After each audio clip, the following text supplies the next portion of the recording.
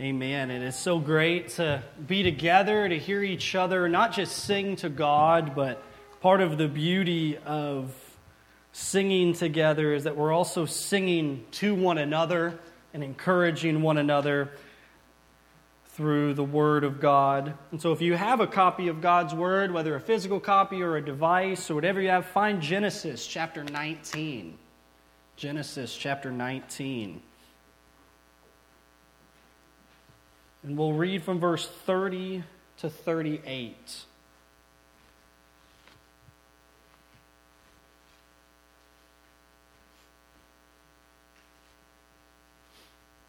Genesis chapter 19, verse 30 to 38. Now Lot went up out of Zoar and lived in the hills with his 2 daughters, for he was afraid to live in Zoar. So he lived in a cave with his 2 daughters. And the firstborn said to the younger, "Our father is old, and there is not a man on earth to come into us after the manner of all the earth. Come, let us make our father drink wine, and we will lie with him, that we may preserve offspring from our father." So they made their father drink wine that night, and the firstborn went in and lay with her father. And he did not know when she lay down or when she arose. The next day the firstborn said to the younger, "Behold, I lay last night with my father. Let us make him drink wine tonight also. Then you go in and lie with him, that we may preserve offspring from our father." So they made their father drink wine that night also, and the younger also, and lay with him. And he did not know when she lay down or when she arose. Thus both the daughters of Lot became pregnant by their father. The firstborn bore a son and called his name Moab, for he is the father of the Moabites to this day. The younger also bore a son and called his name Ben-Ami. He is the father of the Ammonites to this day. This is the word of God.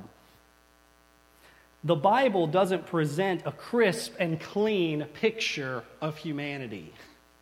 Though this isn't something that we'll often encounter in modern preaching or in a verse of the day Bible reading plan, whatever that is, as we work through the scriptures, we see that humanity has blown it time and time again.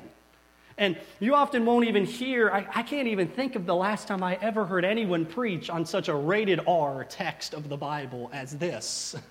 Because this doesn't often fit with what much modern preaching does. A lot of modern preaching wants to present us, humanity, as heroes, as David conquering the giants of our life. But the truth is, we're really not the heroes. Jesus is. The Bible is not ultimately about any of us. It's about God. It's for us, but it is not about us. In fact, in the scriptures, we don't simply blow it. We often blow it in the same ways others did before us. In fact, as we think about this passage this morning, this might sound a little familiar. If you've been with us as we've been going through Genesis, Lot has just escaped judgment in Sodom, and now he's found himself naked and ashamed. And this might remind us or bring our minds back to Noah, who after being rescued through the judgment in the ark, planted a vineyard and entered into a very sordid situation with his children after getting drunk on the grapes that he planted in his vineyard. Noah was left drunk and naked and ashamed. Though God created Adam in the garden back in Genesis 1 and 2 to live before him naked and unashamed, sin has broken that fellowship with God and left us with broken relationships with one another. Rather than being naked and unashamed, Lot is left drunk and longing to be clothed. And we shouldn't come away from a passage like this and think the Bible is commending Lot and his daughters to us. Because one of the key things in interpreting and understanding the Bible is to realize that the Bible often describes what it condemns. The Bible often, it's very unique in that it will speak about things it says are sinful and show accounts of it in order to show us where sin will lead you. It often has accounts of things that it says not to do. There are passages that prescribe things for us to do, such as Jesus' command to love your neighbor. And then there's passages that describe something that happened in order to teach us a lesson. And these descriptions and examples, such as Lot and his daughters, are negative examples of where sin can take you. And so as we consider this passage, we'll look at it in three parts. First, we'll consider the fall of Lot, the plot of his daughters, and finally the birth of two nations. First, let's consider the fall of Lot. The fall of Lot. Look at verse 30. Look at verse 30. Now Lot went up out of Zoar and lived in the hills with his two daughters, for he was afraid to live in Zoar, so he lived in a cave with his two daughters. I love the irony of the text, because Lot is heading up to the hills while simultaneously hitting rock bottom. When we met Lot, you would have never thought that this would be the final scene of his story. He was very wealthy, young, successful back in chapter 13. Lot and his uncle Abraham were living together, and they were both so blessed and prosperous with herds and livestock that they had run out of room to live together. They just couldn't fit in their land they were living in all of their stuff. So Abraham graciously let Lot decide where he'd move and where he'd go. And we see that Lot chose to move outside of Sodom because the place appeared to his eyes to look like the garden of the Lord. And yet what appeared to be a lush garden was really a wicked city. He had trusted his sight instead of God's word. And so he settled in a tent outside of Sodom with livestock and his family. And things seem pretty good, right? But if you remember, just a chapter later, in chapter 14, Lot and all of his stuff get taken captive. And there's this huge battle between these 9 kingdoms. And one of the kingdoms is the kingdom of Sodom. So Abraham has to go and rescue Lot. And he gets this ragtag group of 318 soldiers that dwell in his house. And they conquer these kingdoms and rescue Lot. If you were with us when we looked at that, I said I imagined this much like the scene from Mulan, right? Where all those guys are training in order to rescue China. They're training and then they conquer these kingdoms and they rescue Lot. Whether it was like that or not, Lot really should have learned his lesson from that, shouldn't he? Maybe living in Sodom wasn't a very good idea with how wicked and volatile the area was. But instead, after Lot's rescued and he gets to keep his stuff and his life is spared, he actually ends up moving from outside the city to further in the city. And then last week in chapter 18, which is decades later, we find Lot not only ended up living in Sodom, but he was sitting in the gates.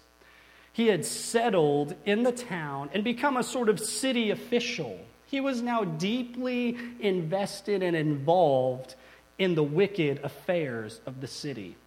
And last week we saw that God destroyed Sodom due to their wicked desires, but yet God was simultaneously merciful to Lot. Look back at chapter 19, verse 15.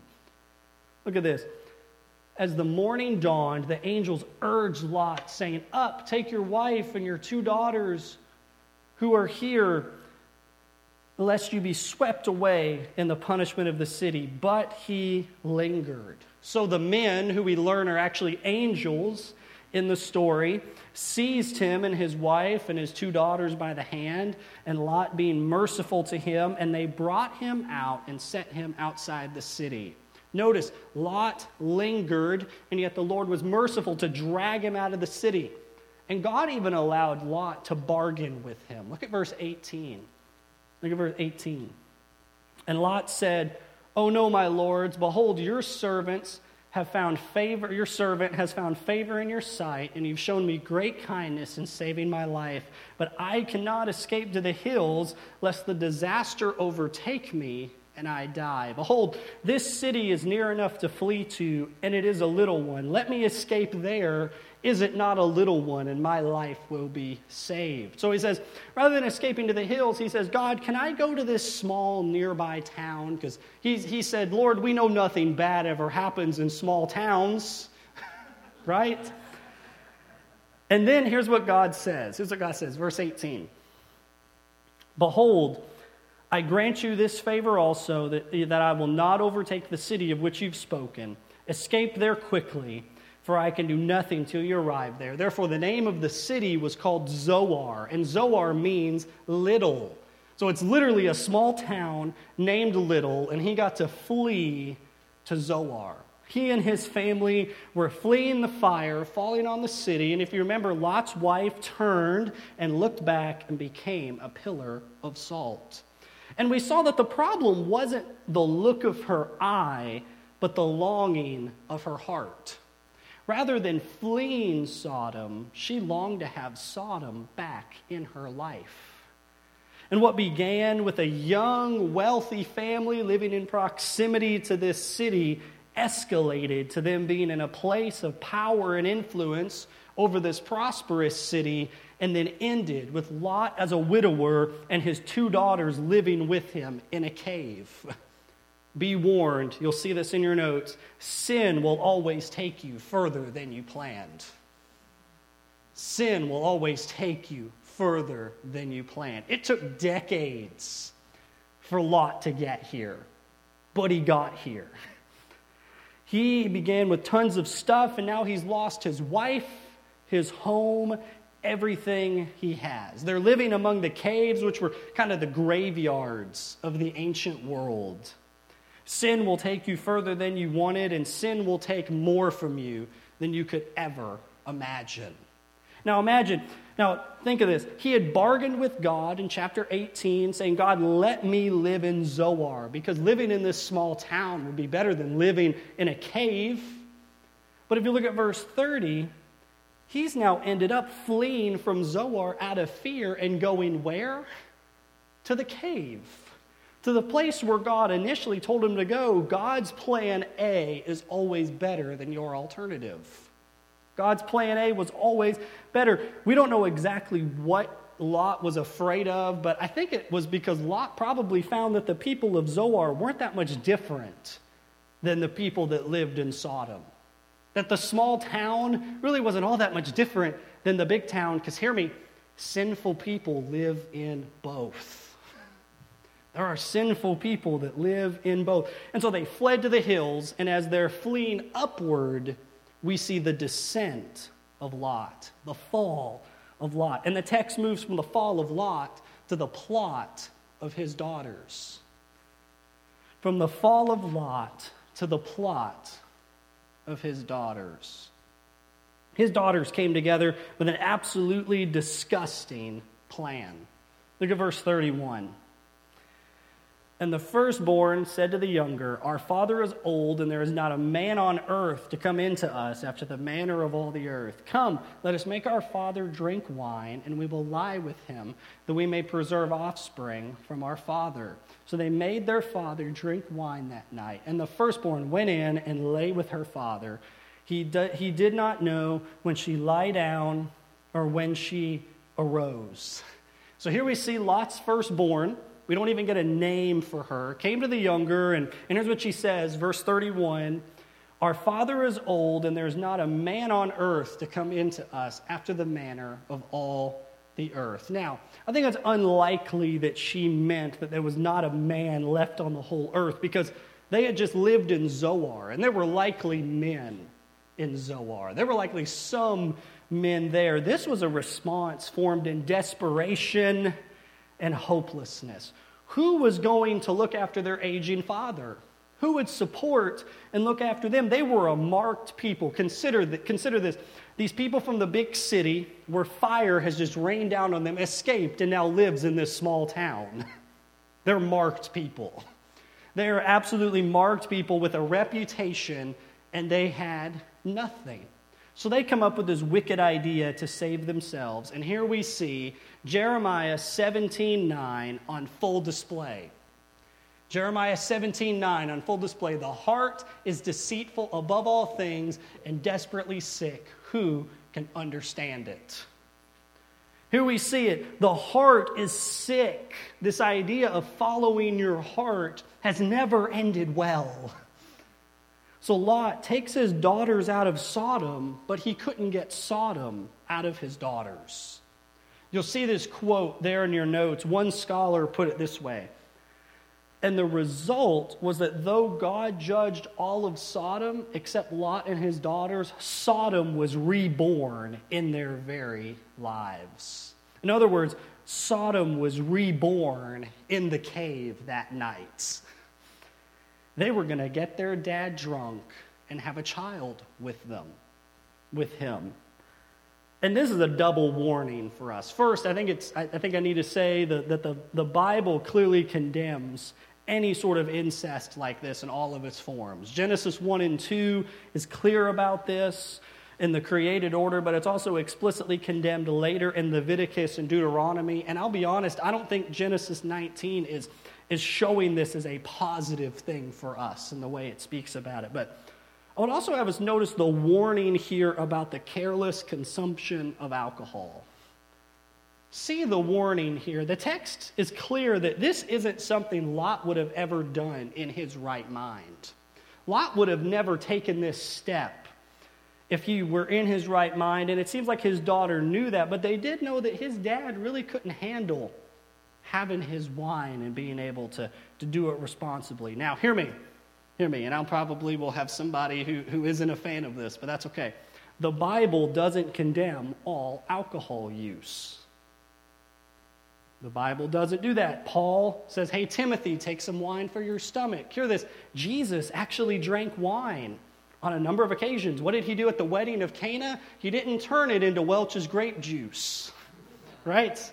He turned water into wine, and if you think he turned it into wine, but he didn't drink it, I just don't know what you do with the text there, right?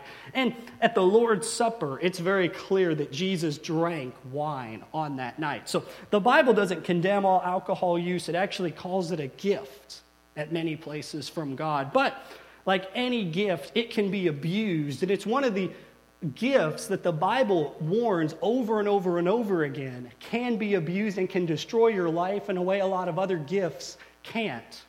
Look what the book of Proverbs says. First, Proverbs chapter 20, verse 1. Wine is a mocker, strong drink a brawler, and whoever is led astray by it is not wise. Pretty clear warning, right? It's a mocker and it's a brawler, so be careful with it. Look what Proverbs 23 says. This has a number of warnings for us. Who has woe?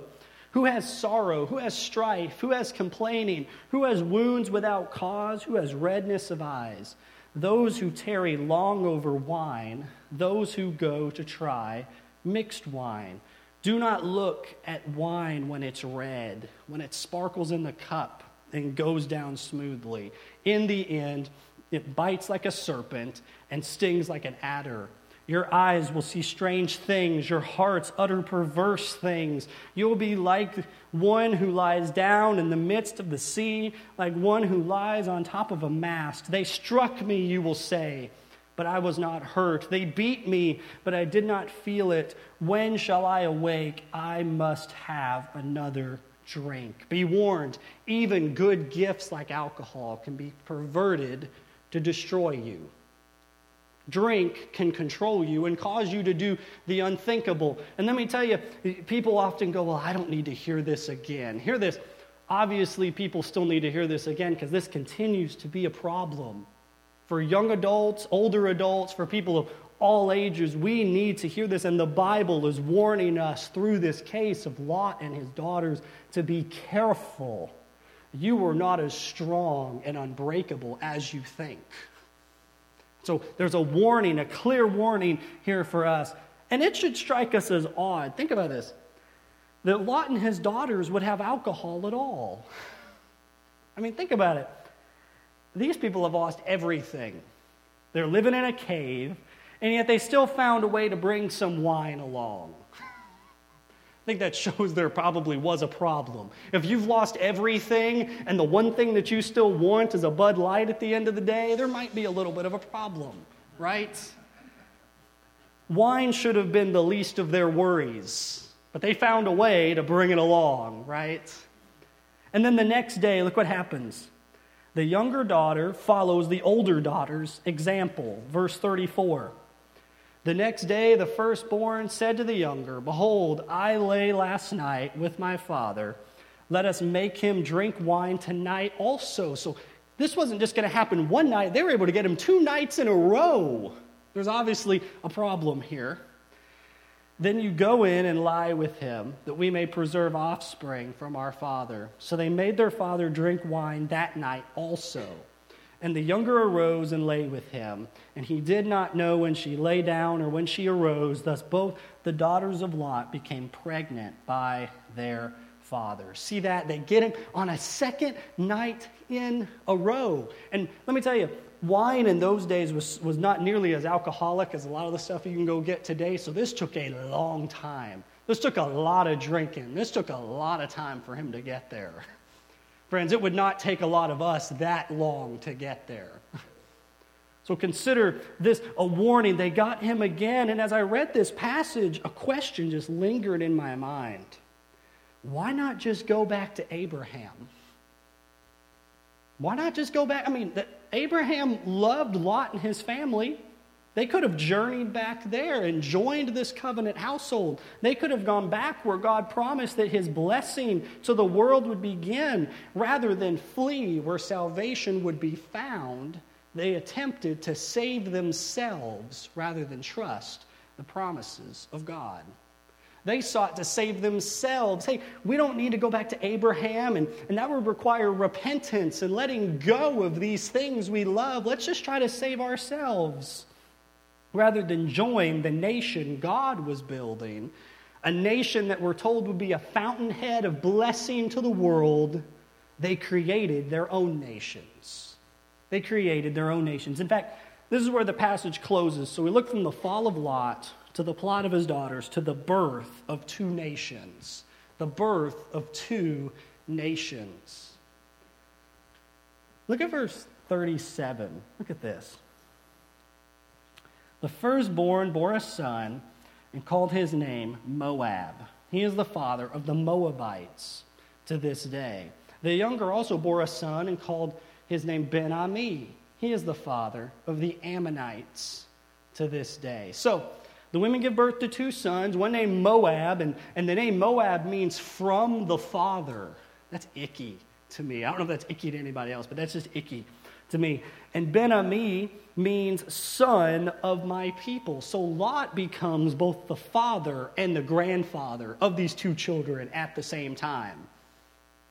Just, right? This makes me like, it's just gross, right? A truly rock bottom moment. And if there was any honor left in Lot's life, it's gone. And out of these 2 sons, 2 nations would come. Nations who, if you read through the rest of the Old Testament, were going to be antagonistic toward Israel over and over and over again. The Moabites and the Ammonites had a long-standing rivalry with the nation of Israel. They were going to fight and bicker and war and seduce one another. I mean, there were going to be all kinds of problems here. But I would have us to consider that even in this moment of darkness, there is a seed of light. God was working an incredible plan of redemption. Let me have you mark down a great thing for you to read, I think, this Sunday, if you have time this afternoon or even this week, would be to read the book of Ruth. Because in the book of Ruth, it's all about a Moabite woman, so a descendant of this whole mess, who became a true worshiper of the God of Israel, and she married an Israelite man named Boaz, and they became the great-grandparents of a guy named King David. Interesting enough, again, you see that there in your notes, that Moab eventually came Ruth, and then King David, one of the greatest kings in all of Israel's history, would descend out of this whole mess.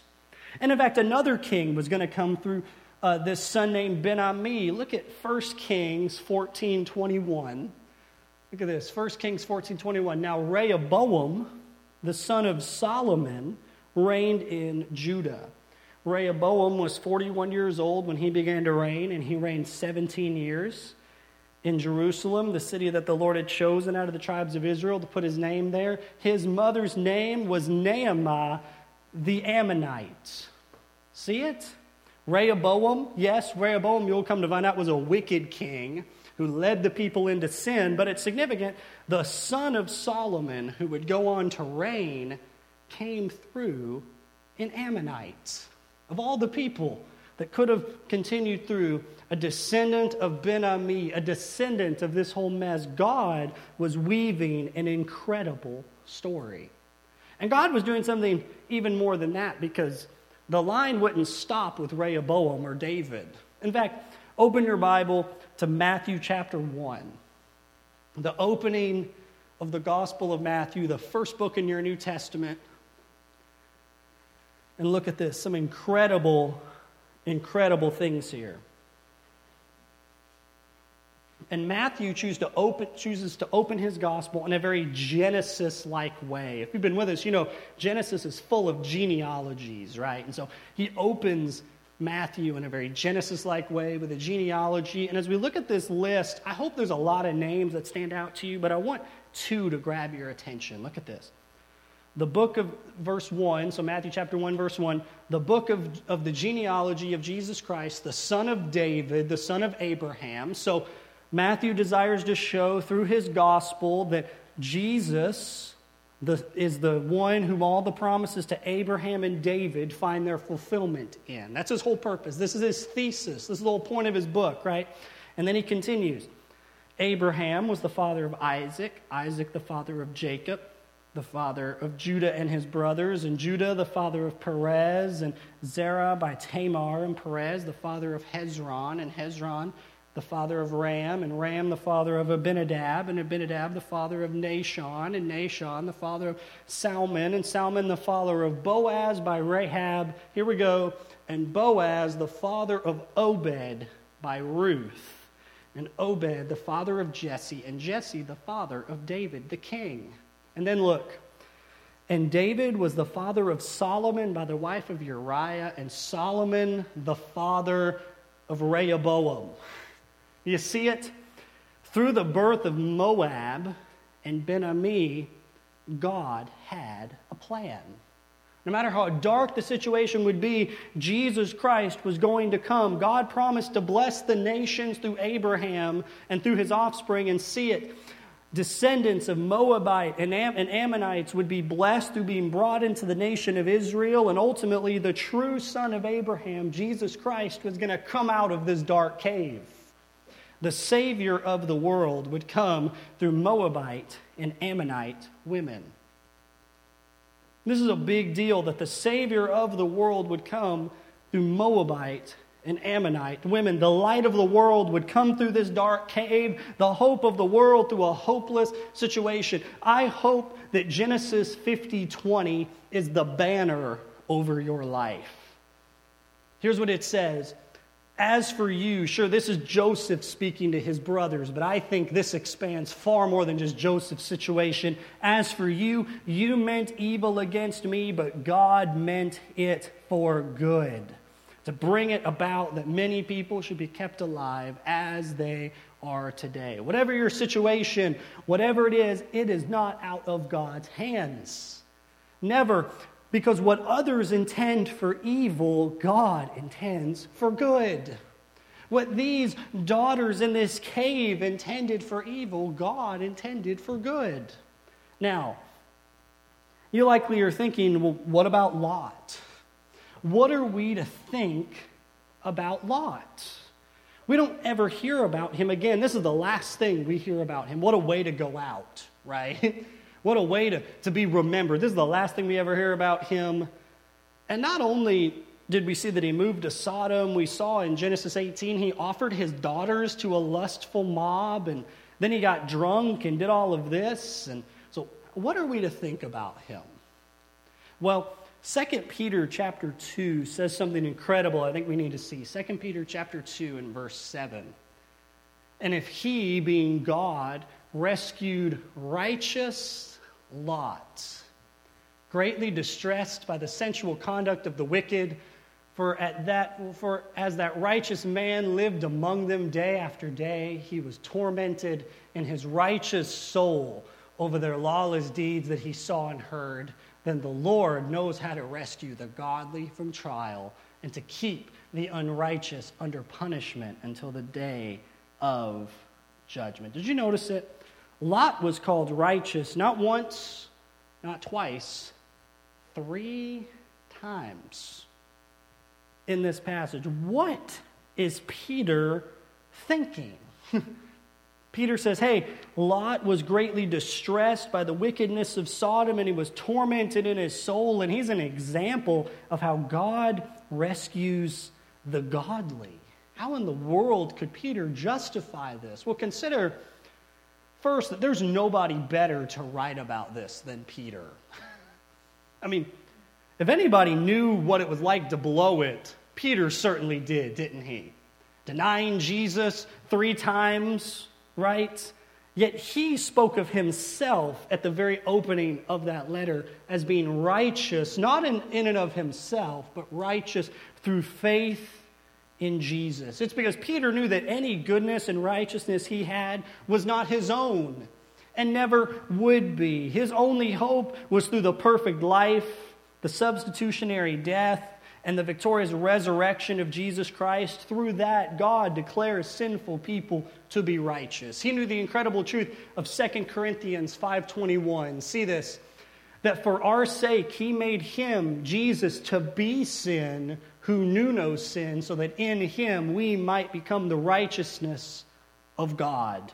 He knew that righteousness couldn't be received by church attendance, by the Lord's Supper or baptism, but only by grace alone, through faith alone, in Jesus Christ alone. Friends, hear me. Lot's righteousness wasn't his own. It was Jesus's. It was Christ. He was righteous because even through the mess of his life, he was still looking forward to the promise coming Messiah. Consider that through all the mess of Lot's life, Lot still picked up with Abraham and left everything back in the beginning, didn't he? And we don't know where his life ended up. And Peter even recognizes that while Lot had a messed up life, there was still fruit in his life.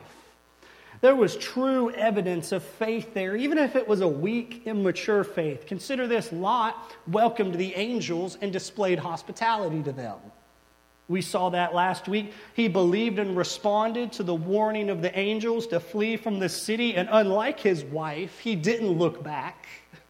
He wanted to be gone from the city, and we're told that even while he lived in this city, his conscience was at war with him as he did. Before we're too hard on Lot, there's a lot of us that live in seasons and times of our life where our consciences are at war with us.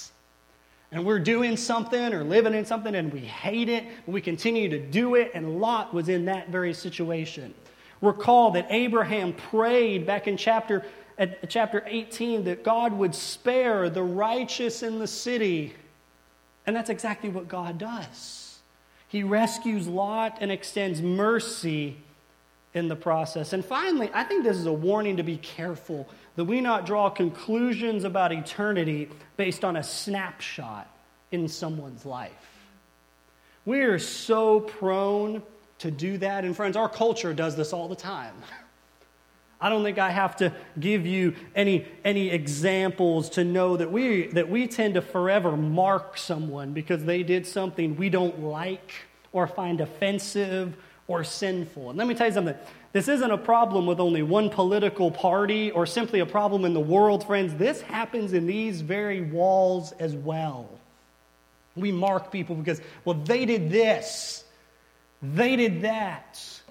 Remember that time, that mess they lived in? I'm not going to let that go. But shouldn't forgiven sinners be the quickest to forgive? Friends, hear me. We never hear about Lot again after this.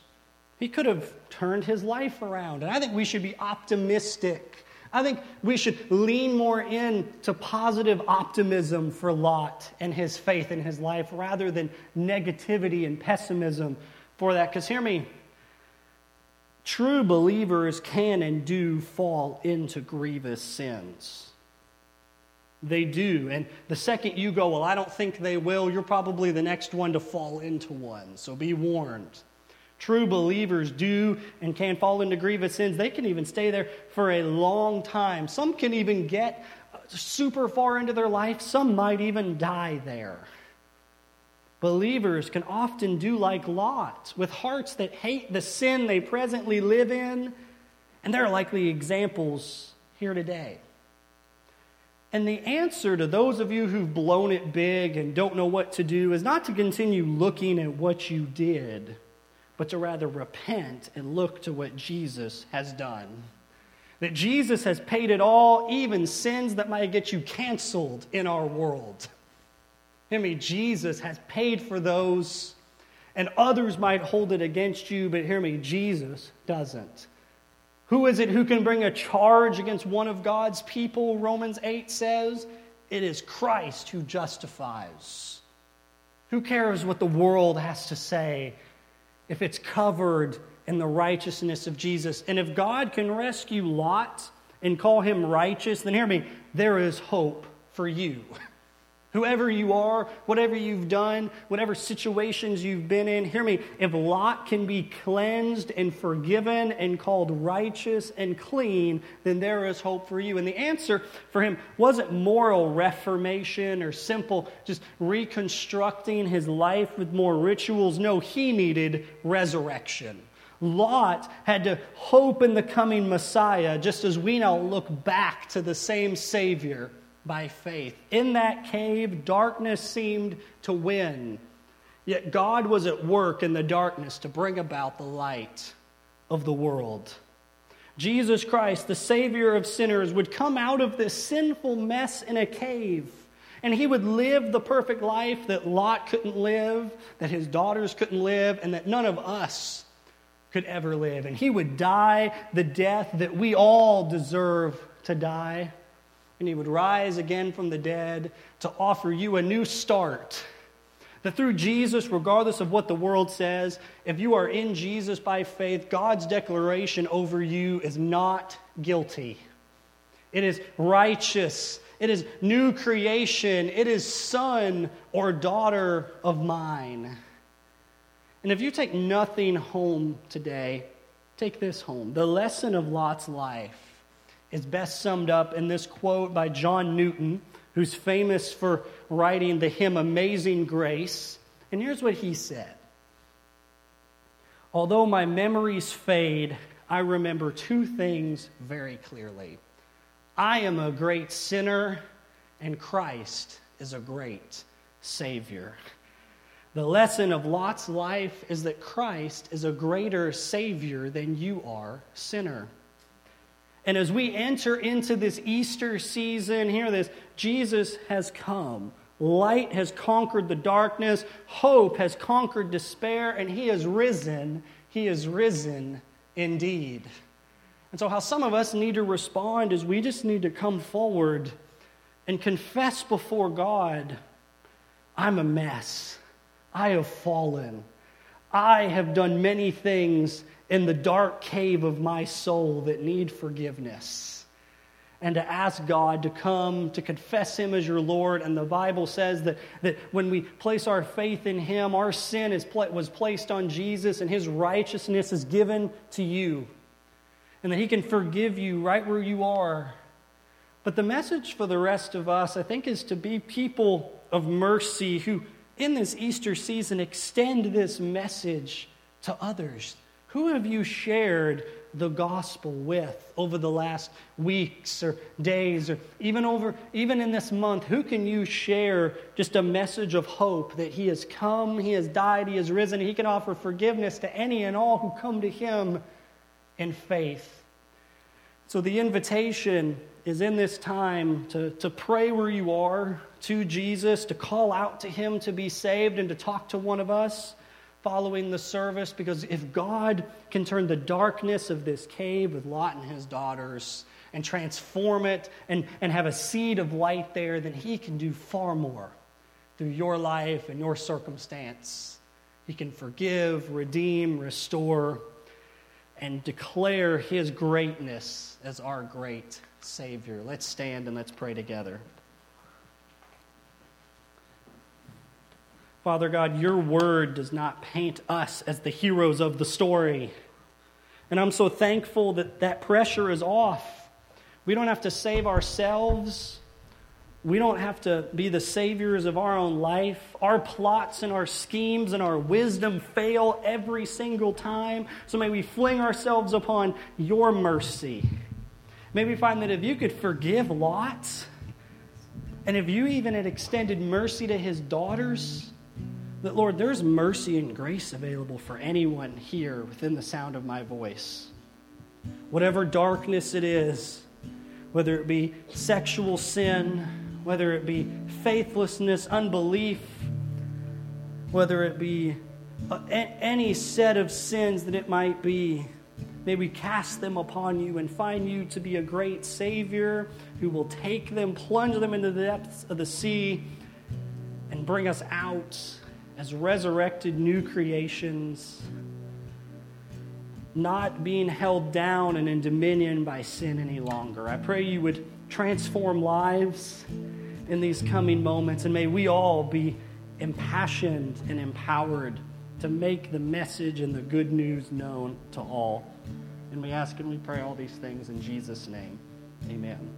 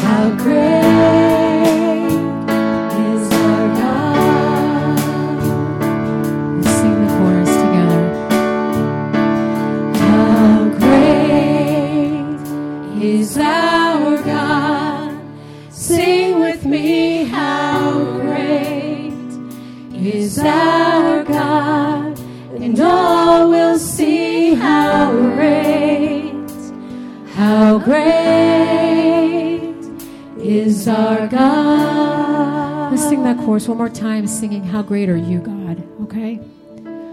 How great are you, God? Sing with me, how great are you, God? And all will see how great are you, God?